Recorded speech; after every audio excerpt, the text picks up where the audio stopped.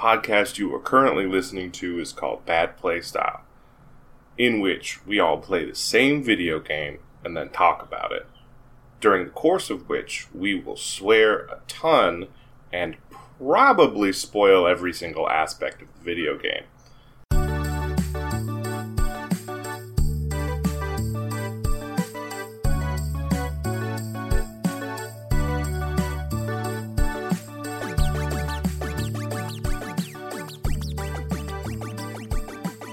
Welcome to Bad Play Style, Driveway Edition. Yeah. So, if you can hear some odd sounds in the background that I didn't manage to edit out, it's because we're sitting in my driveway.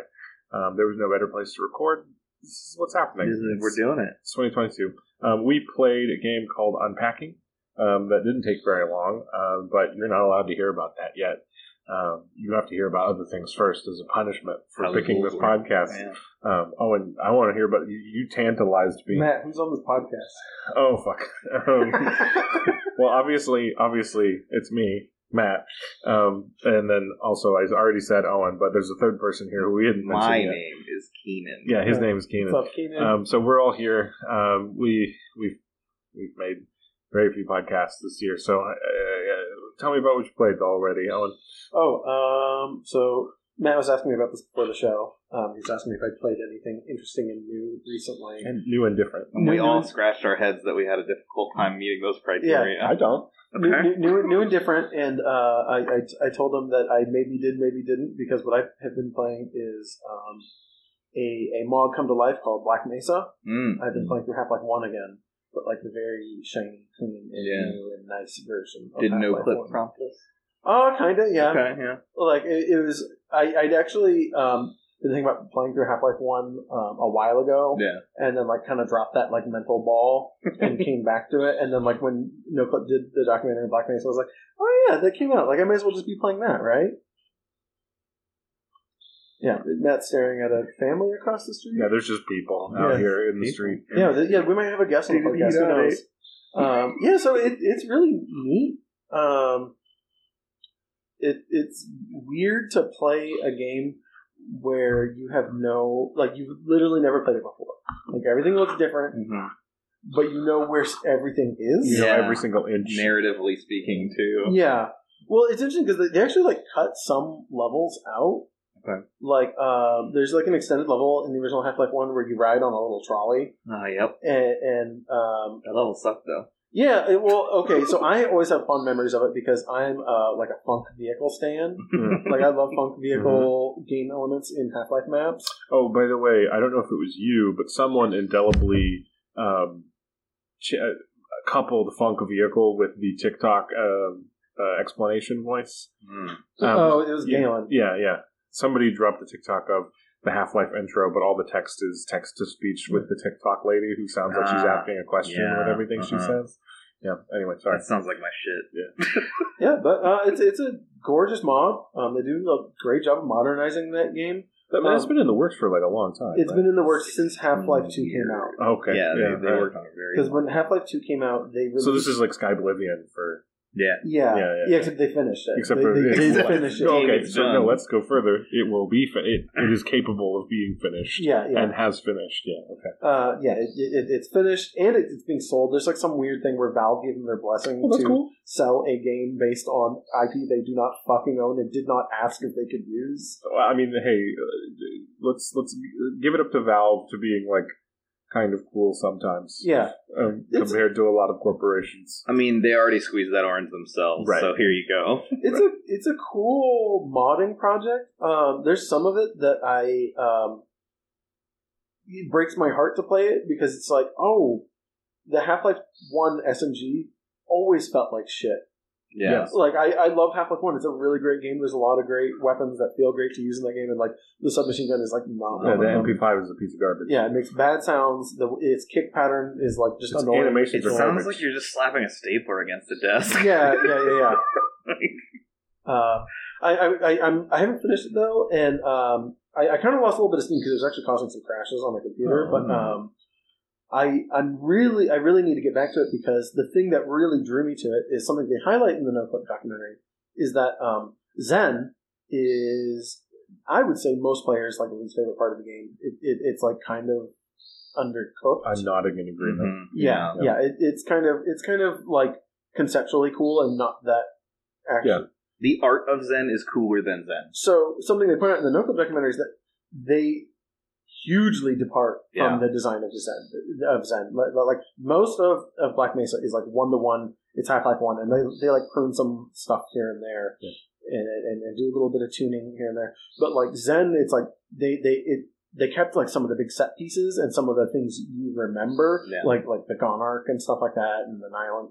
But like they reworked the Nylon fight so he doesn't teleport you out of the room into little puzzle rooms that you have to fight your way out of if you miss a shot, and like so there's a bunch of stuff, and like one of the things I found really intriguing is in original Half-Life 1, when you go to Zen, you find evidence in this alien dimension that you are not the first person to have been here, and they allude to such that like the Black Mesa personnel have been sending in like these incursion teams, and they took that a step further in Black Mesa, where there's actually like field bases set up, like big like they did Stargate vibes. Stargate vibes, kind of, but they're like those big biohazard tents because they're in like an alien biology. And they're all wearing like hazard suits, right? Yeah. So I'm really looking forward to getting to that. That stuff did look really cool. I always when I'm approaching like a fan fiction project, the first question I always ask is like, well, what if they had infinite budget? Yeah. Like, what if there was no time constraint on it? Like, what would it have been? It was like, that's why when I was briefly designing a Stargate D20 game, I was like, the Jaffa would totally have mech suits, right? Like absolutely, because they're halfway there. Yeah, like, they have the heads that come up. Well, and they're all about like being like a big imposing like godlike. Yeah, exactly. So they would have like mech suits that like like come out of nowhere. If the Jaffa could have a Gundam, it would exactly. More like an exosuit. Like I get it, like scale wise, but like if a Gundam, it'd be like the Baby Bjorns that the Grey Knights have in 40K. Yeah. I'm trying to think like. Am I making this up, or did they give the Jaffa like a little hover warthog in the later seasons of the show? That feels like the kind of thing they would do. I think you watched more later season Stargate than I did. Yeah, I'm just thinking because like in Stargate, like the Goa'uld and the Jaffa, they're really limited to they have fighter planes, they have death gliders, and they have the Alkesh, which is like a shuttlecraft, and then they have the mothership, a pyramid, and like that's fucking it. That's kind of it. They don't do trucks. They don't the options. Yeah, they really ought to have a technical. Yeah. I feel like they had one, but I might be. Well, if you had some like cool Goa'uld word for Tachanka, like chunk up Tachanka a little bit, like Chachankri. I don't know. I think it needs a P. It needs a plosive in it. Oh yeah. What's that? Yeah. I mean, it's just like Black Mesa. It's a fucking cool game. I would say like if you didn't play Half-Life 1 growing up, like it's still going to be rough because its source material is like a shooter from 1998, right? Which has certain expectations on you. Yeah. It's like, hey, people who played and enjoyed Doom are going to play this, so probably need to, hurt me plenty. And like, I don't think it's perfectly modernized in every way because to do so would ruin. Yeah, that would ruin. Depart from its vision. Yeah. That's fair. Key man? You, me? You. Me. Okay. Yeah. It, me. I'm in charge. You're going next. I only have two things to talk about. One, I've been playing more League again, but I've decided that I'm playing League on my terms. Ooh. And I'm playing nothing but support Maokai. See, that I like that. Mm-hmm. Yeah. It's a really good vibe. I never worry about anything. No. He's just a tree. Well, because like the thing, he throws little trees. You throw the little trees and it works or it doesn't. It's not. It's not on you. It works or it doesn't. You put it in a bush and maybe someone trips on it. That's fucking tight. It slows them. It does a little damage. And then you walk up to someone and you say, "I'm inside you. You're over there now. Now you're stuck." Yeah, because he does the like teleport switch. He teleports into people, and then he has a move where he hits the ground and he can push you in a direction with it. Right. And then his ultimate is he punches the ground with his big tree hand, and a bunch of vines show up. He still does the vine thing. Yeah, a bunch of vines show up in one direction. So long. And they root whoever they hit. So, like, you're just the support who shows up in a fight and goes, "You don't get to leave. Mm-hmm. You are now in the soup." Yeah. And then it's up to your team to follow up. Which I will say, at the rank I'm in... You just punish mispositions. Yeah. But at the rank I'm in, it's very hit or miss. Yeah. But, like, it doesn't matter because I get it. I do it. It happens. Right. And people go, "I didn't know that pick would work." And I go, "I knew that pick would work. Here's my Mastery 7 icon on it. check it out. Yeah. You know, and so like it takes so many of the things that I rub up against about League like out of it. I'm just like, I'm gonna go be a tree. It's not your responsibility to make sure the enemy carry is dead. It's your responsibility to make sure that they're mispositioned. I'm gonna put them in the position that this guy over here can kill them if they want. And if he doesn't do that, it's not your fault. And if he doesn't do that, I'm just gonna keep punching his friend. Yeah, that sounds great. And the other thing that I've been doing, I went and saw The Batman in a movie theater, even though the COVID is around.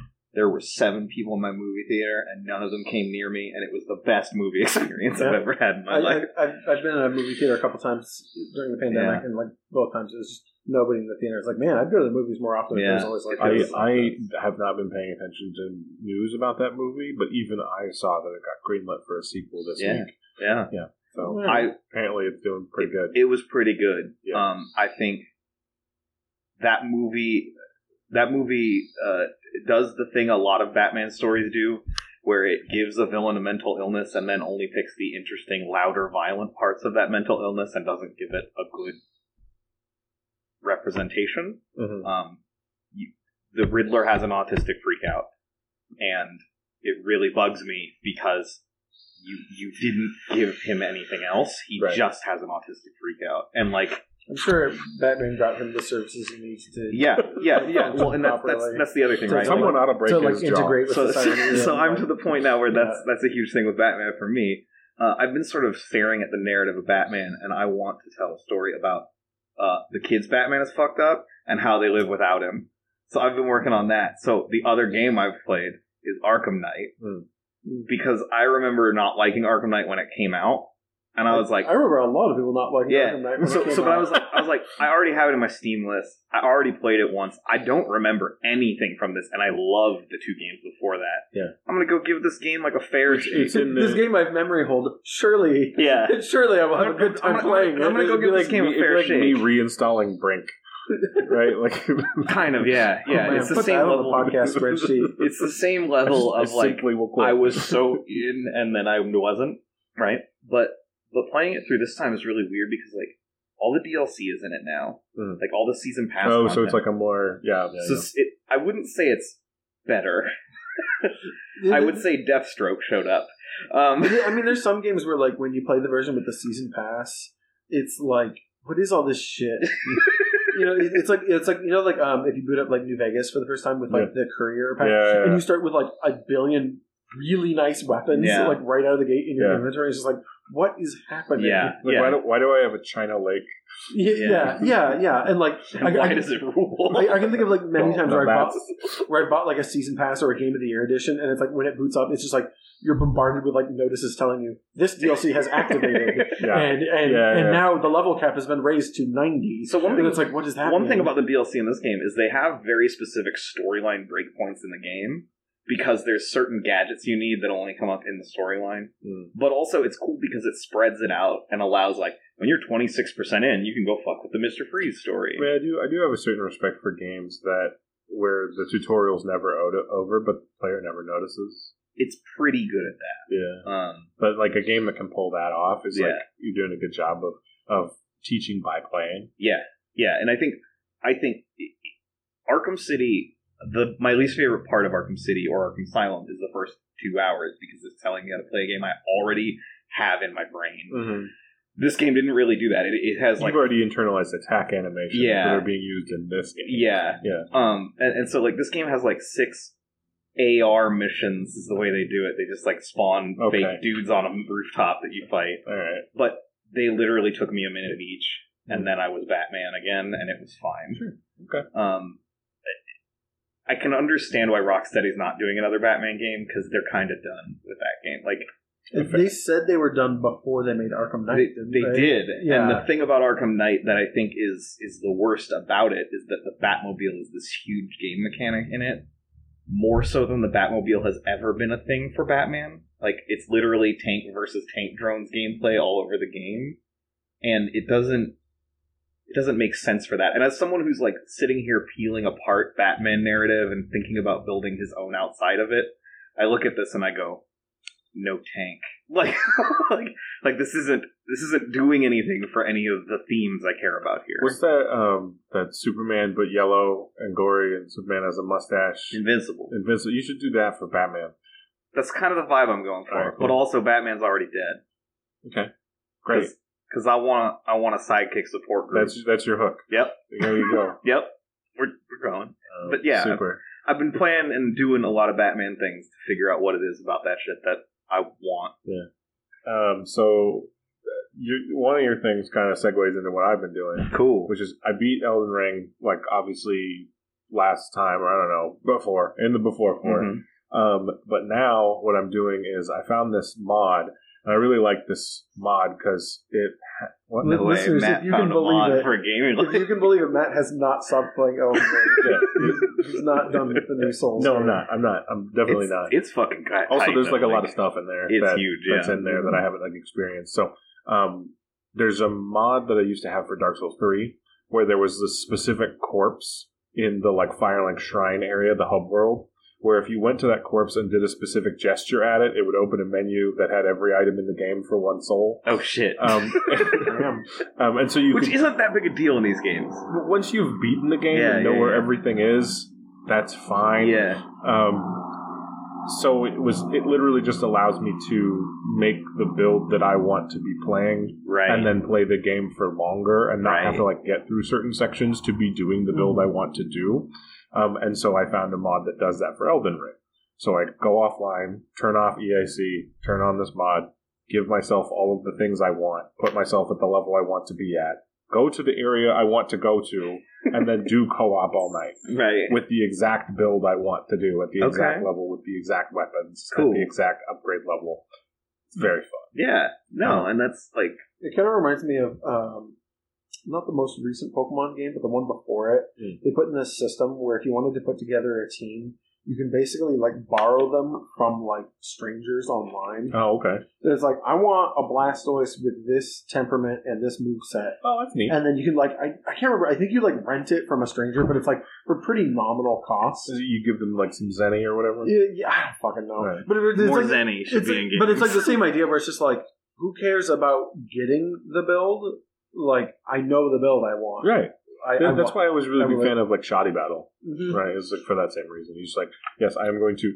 There's the Pokemon I want. So the Pokemon thing, I think, is a response to stuff like Shoddy Battle, where it's like, the community already does this in a very, like, gray market way, and, like, we could just make it a part of a Pokemon game. We can make it part of the economy. Right. Because there's a point where that's where you get the enjoyment out of the game after you've done the narrative, right? Like, you want to go do the thing the way you want to do it. Yeah.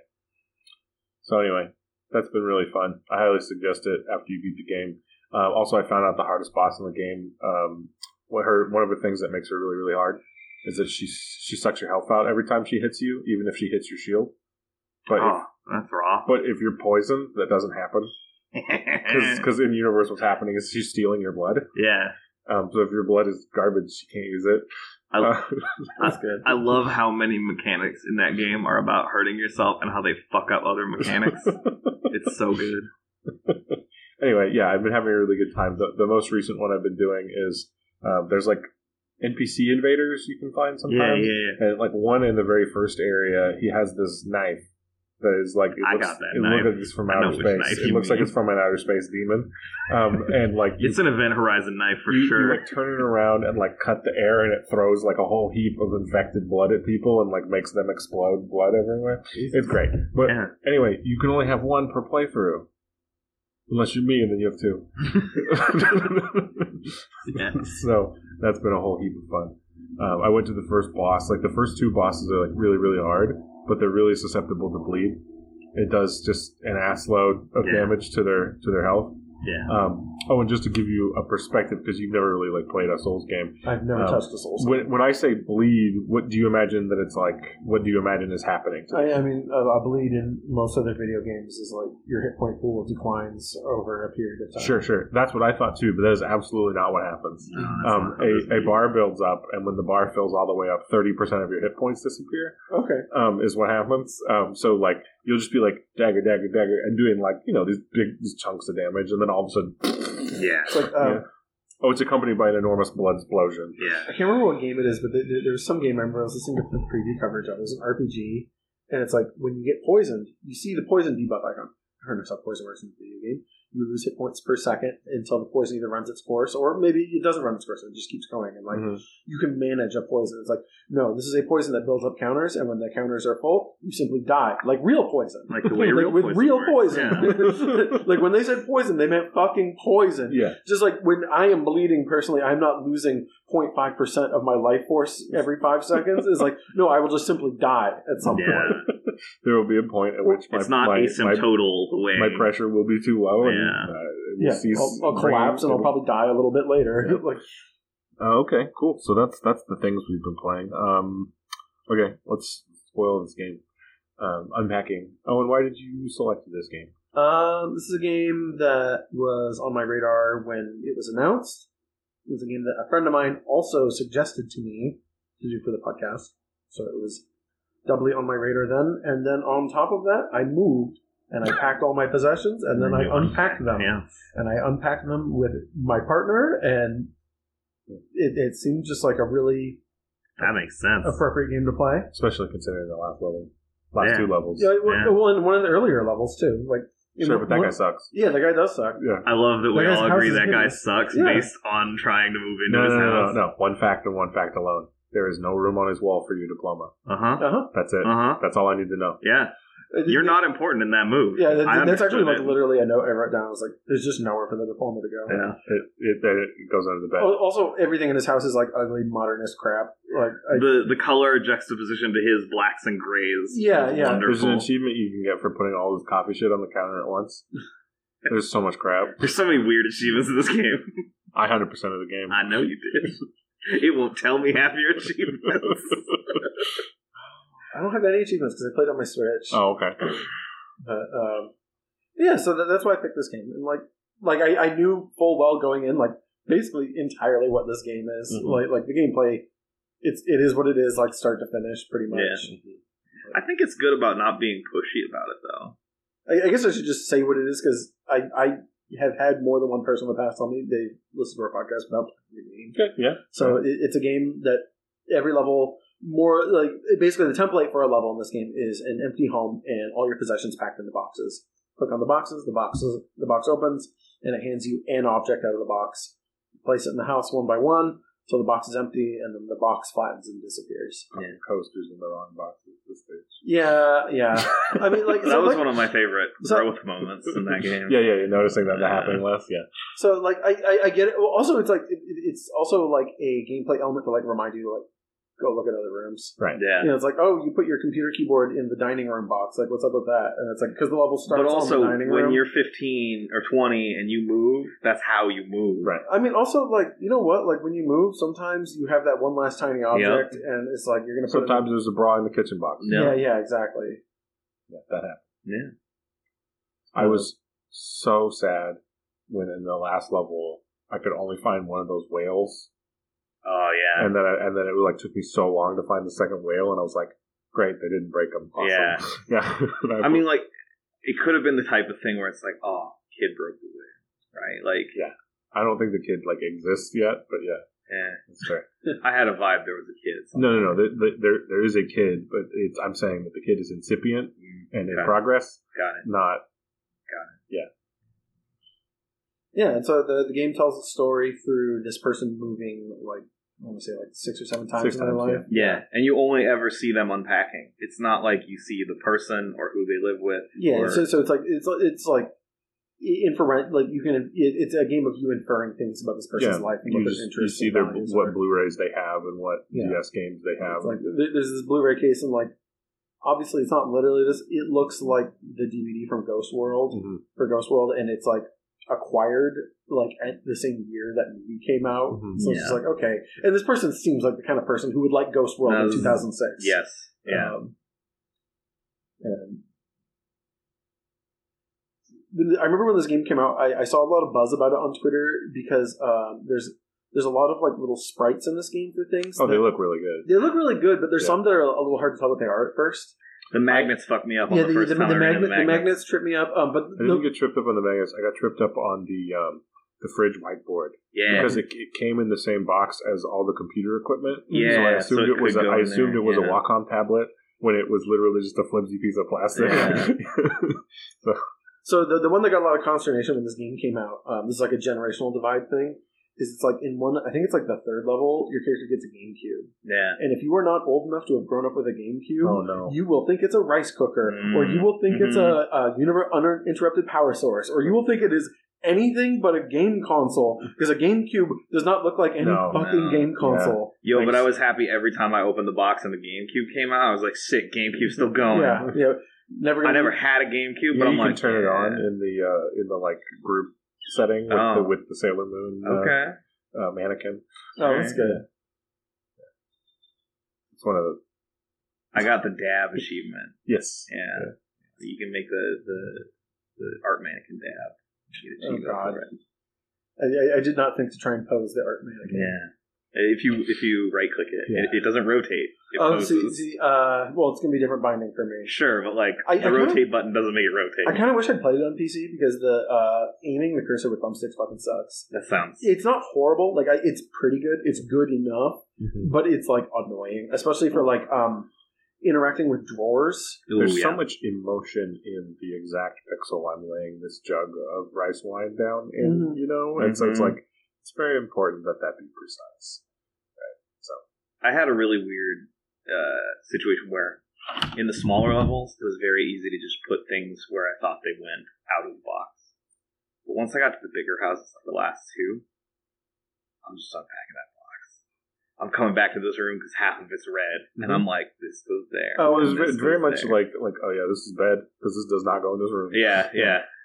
That's funny. I went to the setting and turned off the like puzzle mode setting or whatever. Okay. Because there was one of the houses where I finished it, and it told me I couldn't continue, and it shows me what object is like out of place. I was like, fuck you. That's where I put it. Yeah. It's not like I give up. I can't solve level. It's like. No, myself. That's where it goes. When I'm arranging my home, I'm okay with this object being on the floor, and that's a convenient place on the floor for it to be. Like, there was a pen that went on a table at one point. I was like, this is weird. I don't get that, but okay. Well, because the girlfriend has a note and a notepad and a pen, and they go on her bedside table. Yeah, or the living room table eventually. Yeah. But yeah. Did you guys like the game? I did.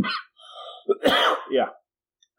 I didn't expect it to be both as cozy and alarming as it is at times. Like, I didn't expect to emotionally interface with this game as much as I did. I got mad when she kept that little, like, smoke sensor that was obviously one of his possessions. Yeah. In the group home setting. There was this little golden, like, egg-shaped thing with holes in it that I couldn't really tell what it was. Like incense thing, but right? it was an object that existed in his house when she moved in. Oh, yeah. And then when she moved out, she took it with her, and it wasn't in the next move. But when I saw it in that move where she moves into, like, the house of anime D&D freaks, my kind of people, she kept it, and I was like, no, throw that away. But she does, eventually, right? And, like, that was the thing I liked. Throw it away instantly. Do it faster. I had the same, like, oh, okay. But then when it wasn't in the next stuff, I was like, good. Yeah, but Mr. Pig was. Oh, I have to tell you guys a thing. It was emotionally resonant with me because my niece, her favorite stuffed animal is a pig. Oh. But she can't say the word pig, so she says Craig. Nice. Yeah, so the pig's name is Craig. That's a good name for a pig, though. Yeah. But it's like Prig. Yeah. Yeah. Yeah, it's like 3? No. No? It's almost 2. I'm so used to kids light speed aging that I don't know. But So this game did something I thought was really interesting. Something my partner's voiced to me, like when we were getting ready to move in. It's like she was really excited that we were moving into an empty space together instead of like an established. Either her moving into my house or I'm moving into her living situation, because then you are taking a already fully furnished home and basically inserting yourself into whatever empty spaces you absolutely that level. Yeah, which this game super does. Yeah. To greater and lesser extents in different levels, like the one where your character obviously moves in with the guy we're talking about, the guy with the ugly house. The weird ugly house, definitely a musician dude. Yeah, and like everything about your character clashes with it. Yeah. Like your character loves purple, and this guy loves monochrome. Yeah. You know, and your character loves tiny figurines, and this guy... The way that kitchen is a nightmare after you move in really bugged me. No, it did not bug me in the least. It is important to like be present and not simply like cram yourself into cracks. That's absolutely fair. I just I was really annoyed that certain things didn't have a good place for them, and so they got a place. I was annoyed I couldn't take his guitar off the wall and put my ukulele on. There was a part of me that was like, if I move too many of his things, is there like a branching storyline? Oh, yeah. Oh, that'd be amazing. Yeah, it was like where if you don't move too many of his things, they stay together too long. And it turns out this relationship is always doomed. Yes, it's doomed from the start. But there was a part of my mind that imagined that as a scenario. And this is a tension creator you're building. That's cool. Because I know if I'm that dude, which thank God I'm not, but if I was that type of asshole that I see who doesn't even have the consideration to make a room on the wall for his live-in girlfriend's achievements, that her rearranging my sock drawer would be, a total no-no, bro. That would be a 9mm jammed into the magazine of the death of our relationship, right. You moved my 3 ties? Why'd you move my 3 ties? Because they go in the sock drawer, asshole. Yeah. Yeah. And I had associations like her medical kit always went in certain places in the bathroom, and there were certain boxes in the bathroom. I don't know what they were. If that brush isn't next to the sink, you fucked up. Right. Exactly. I liked the learning certain objects that stack, like the boxes of pens. Mm-hmm. Be like, oh, that's a space saver. Yeah, and I liked the storytelling of, because you don't get a lot of things that storytell people across large spaces of time the way this game does. Yeah. And I really liked the amount of, now that I'm the age I am, especially not with this depth of emotion. But now that I'm the age I am, I really liked we're still keeping this, right? This is still something that matters to you, or when you get to the end of the game, it's like this is an object that made it from start to finish. Right. The little red London bus. Yeah. So in the final level, there's the entryway. Yeah. Where you keep the shoes and the umbrellas. Yeah. And there's a little shelf. Yeah, for all the travel things. It has just enough spaces for the bus from London, the Leaning Tower of Pisa. It has the Eiffel Tower, all those little things, And it was, which is cool because you spend so much time making places for them in the other spaces, right? It definitely gives the final home the feeling of this is a house these two people shopped for and found the right house for them, and for the amount of space that their lives take up. The turmoil of some of the other moves helps create the settling of this move. I think there's the 2 levels that stick out to me that really exemplify that is the ones that the 2 that follow the boyfriend of moving back in with your parents, and then moving at in Thanksgiving, moving in with the D&D party, and then moving in with which is one of those other things that's you can see them reclaiming their life after that relationship in that move of no, I do like this thing. The mini finally getting painted. Yeah. And unfortunately, the stag beetle passing away. Yes. But we get the picture. You get the picture. That one broke my heart when I realized what I was looking at. I was squinting at it. There's some really cool small things where you put pictures on the corkboard. The move back home level. You put pictures on the corkboard, but there's one picture you put on the corkboard that what it is that isn't supposed to go up there. And every time you put it up there, you realize one of the thumbtacks is through someone's face in the picture. Yeah, I saw that. And I'm like, oh, okay, so this means that we don't want this out, but we're still holding on to it. So I finally figured out, let's tuck it over here and close this thing up. Put it on top of it. And pull that unicorn poster out and put it back up on the wall for another achievement. Exactly, yeah. I really liked the feel I got of that, no, this is actually who I am stuff. Every time you pull something out and by the end it's this familiar thing and you're happy to see it and it did make the last level kind of a slog. Yeah. Because I think I'm not going to say every item because obviously that's not the case, but I would say 70% of the items in that level you've seen before, and 50% of those items you have placed multiple times. Yeah. I mean, it was basically a boss rush. Right? Yeah. Like this game's version of a boss rush. Yeah. It was a third of my playtime. Yeah. The last level. But honestly, it felt, it was nice because it felt very final. It felt like this is the home they're going to share for a while. This relationship feels good. Well, and the fact that, like, there's actually good space for everything. Yeah. Like, it's a heavy-handed metaphor in what this game has to work with, but it works really well. When the girlfriend first moves in,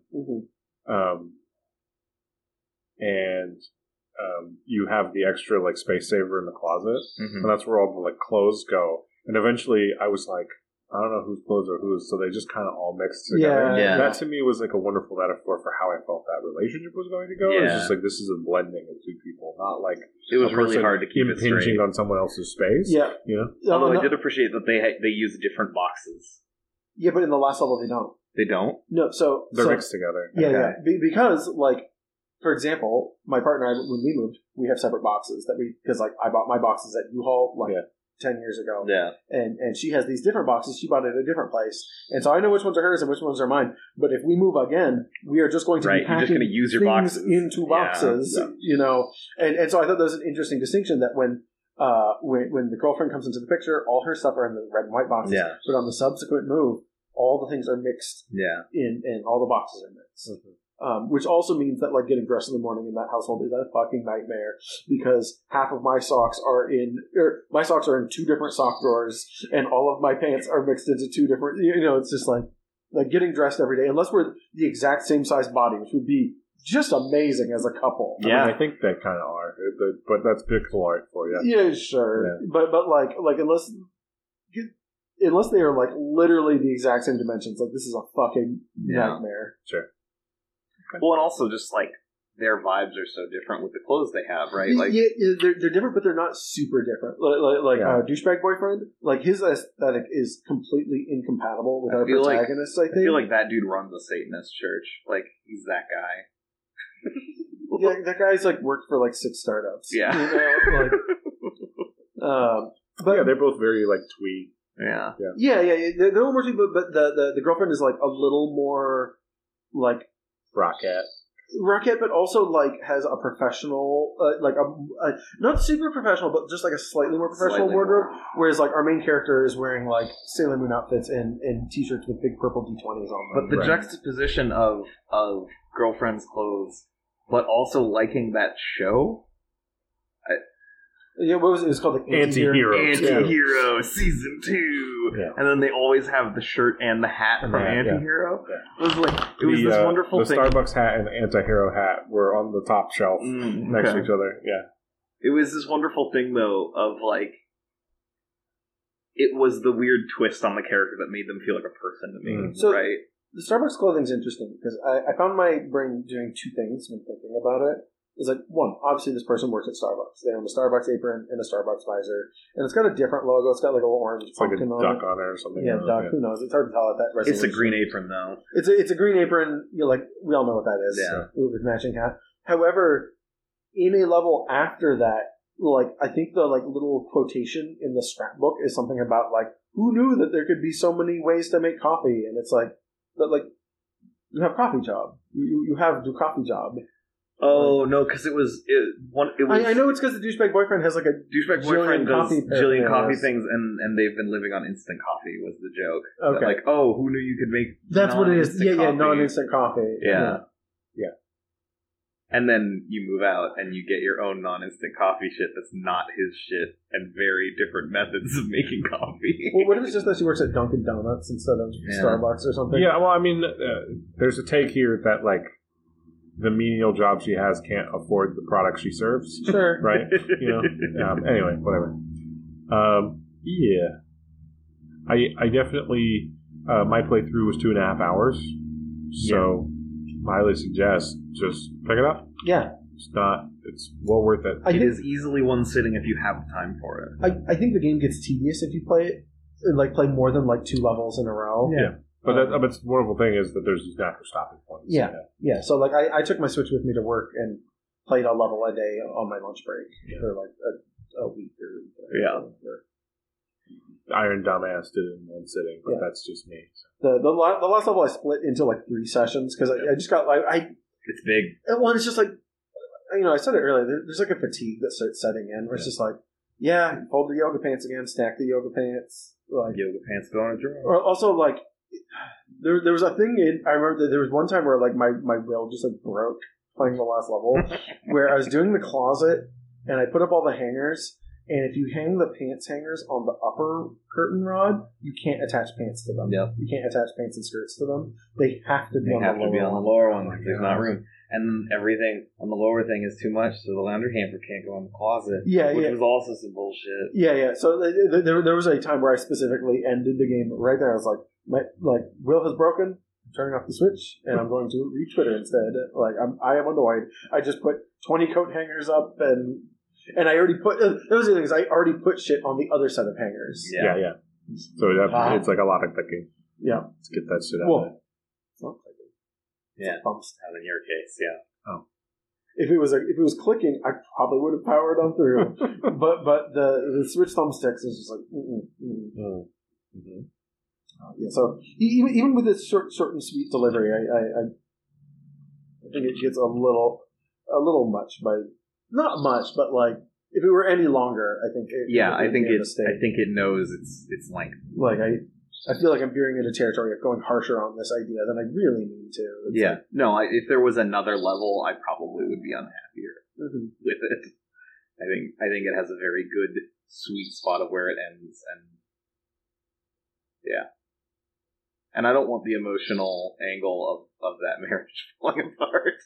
I don't want to see that in Unpacking, thanks. No, I think the next level would be like the kid moving out. Yeah, probably. Or something. At one point I thought that's what happened. I thought like, oh, I'm their kid now, which was like nightmare mode for a minute, but like, nah, actually. I had this funny moment in the last level where I was just like opening a box in the office and like kid's book comes out. I was like, oh, okay, go to kids book right there. Yeah. Come back, identical kids book. Identical kids book. And it's like, oh, must be like a series, right? Must be like six more. Yeah. So I put a stack of 10 identical children's books in the baby's room, and I went back to like putting the office together, and I went like by the time I got to the baby's room, I had put up the author's poster. Regarding the book, and it's just like, all right, let's pick these up, put them back. Baby's not going to read them. Yeah. I put one on the shelf, and I was like, oh, okay. And then I had, like, by the time you have, like, 7 or 8, I'm like, I guess one of us made this book? I twigged it off the business cards. Ah, okay. They have a pig on them. Okay. The artwork from the book is on the poster. And then also, like, you can tell it has, like, an illustration of the author or photograph. That's what like, once I pulled the poster, I was like, oh, this is our book. I started to suspect it, like, when I put, like, the 7th book or something, and, like, the covers are literally the same. And they're also clean and new, which, like, somehow they do that with this game. Like, somehow the pixel art does just enough to tell me when the stuffed pig is damaged or when the book is older, or... It's super weird and cool. Yeah. I'd love to see like a gallery mode of all the sprites in this game. I think that like a Trashopedia. Yeah, that would be like a really cool like menu item. Not to say that the sprites are trash. That's a reference. That's a very specific reference. Well, I was thinking of Quad Cowboy has a museum mode of all of its props. Like something like that. I mean, I always want a VR asset looker. Yeah. For every game. I think that's something that really comes from what the developer's background is, because like with like Quadrilateral Cowboy, Brennan Chung's someone who came up like in the Quake and Half-Life modding scene, and so things like model viewers are like a very natural part. It's like part of that. Yeah. I think overall, like this game is good. It's almost exactly what I expected.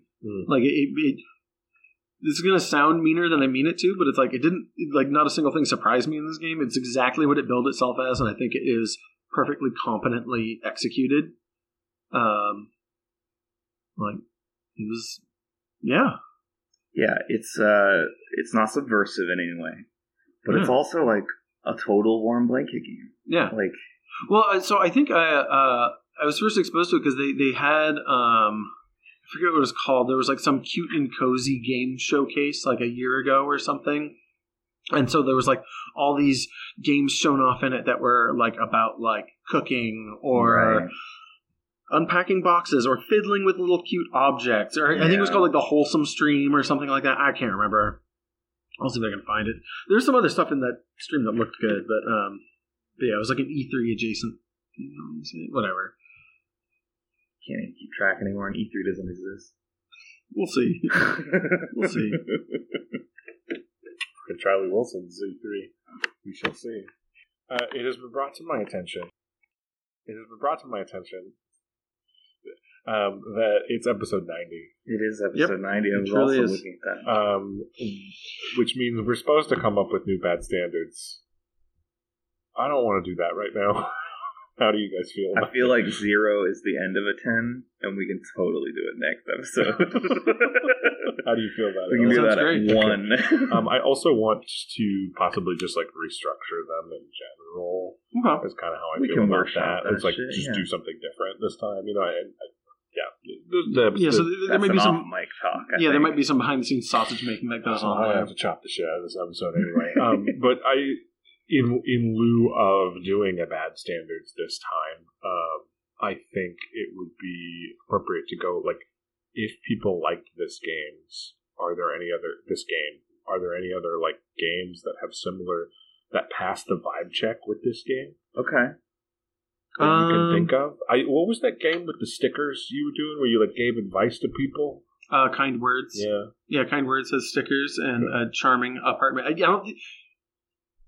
think there's like a tiny amount of customization of objects in that apartment, but like not much. Like I think you can like have a fish tank or not or something. There was also like some Gone Home-ness. It's a very different thing, but the thing that I am vibe checking with this is a free-to-play phone idle game called Cats and Soup.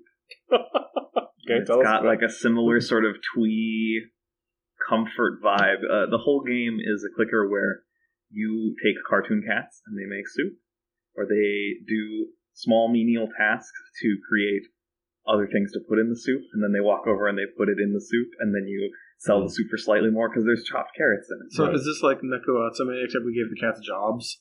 Kind of, yeah. We gave them work? Yeah, it's weird. Okay. But like it has the same cozy vibe, and the music's similar, and the art style's kind of the same. I can see that. So. Okay.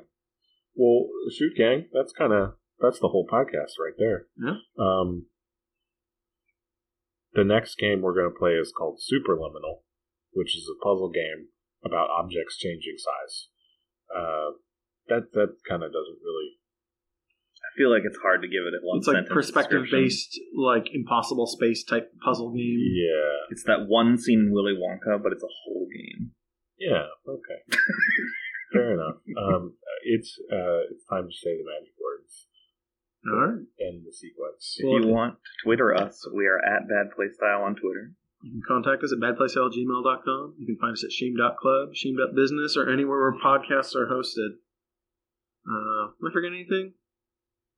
Oh, we had some emails this week, but I don't think any of them were worth reading. There's a lot of the roaring chat. A lot of sweet junk mail. Yeah. Sweet junk mail.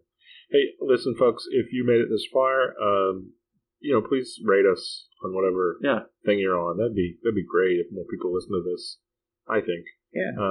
If you liked it or had anything to say or just wanted a free game, you can send us an email. Yeah, we got codes. So. We will give you a game. Zane was very surprised. We got codes in different genres. Anyway, yeah. Love you. Bye.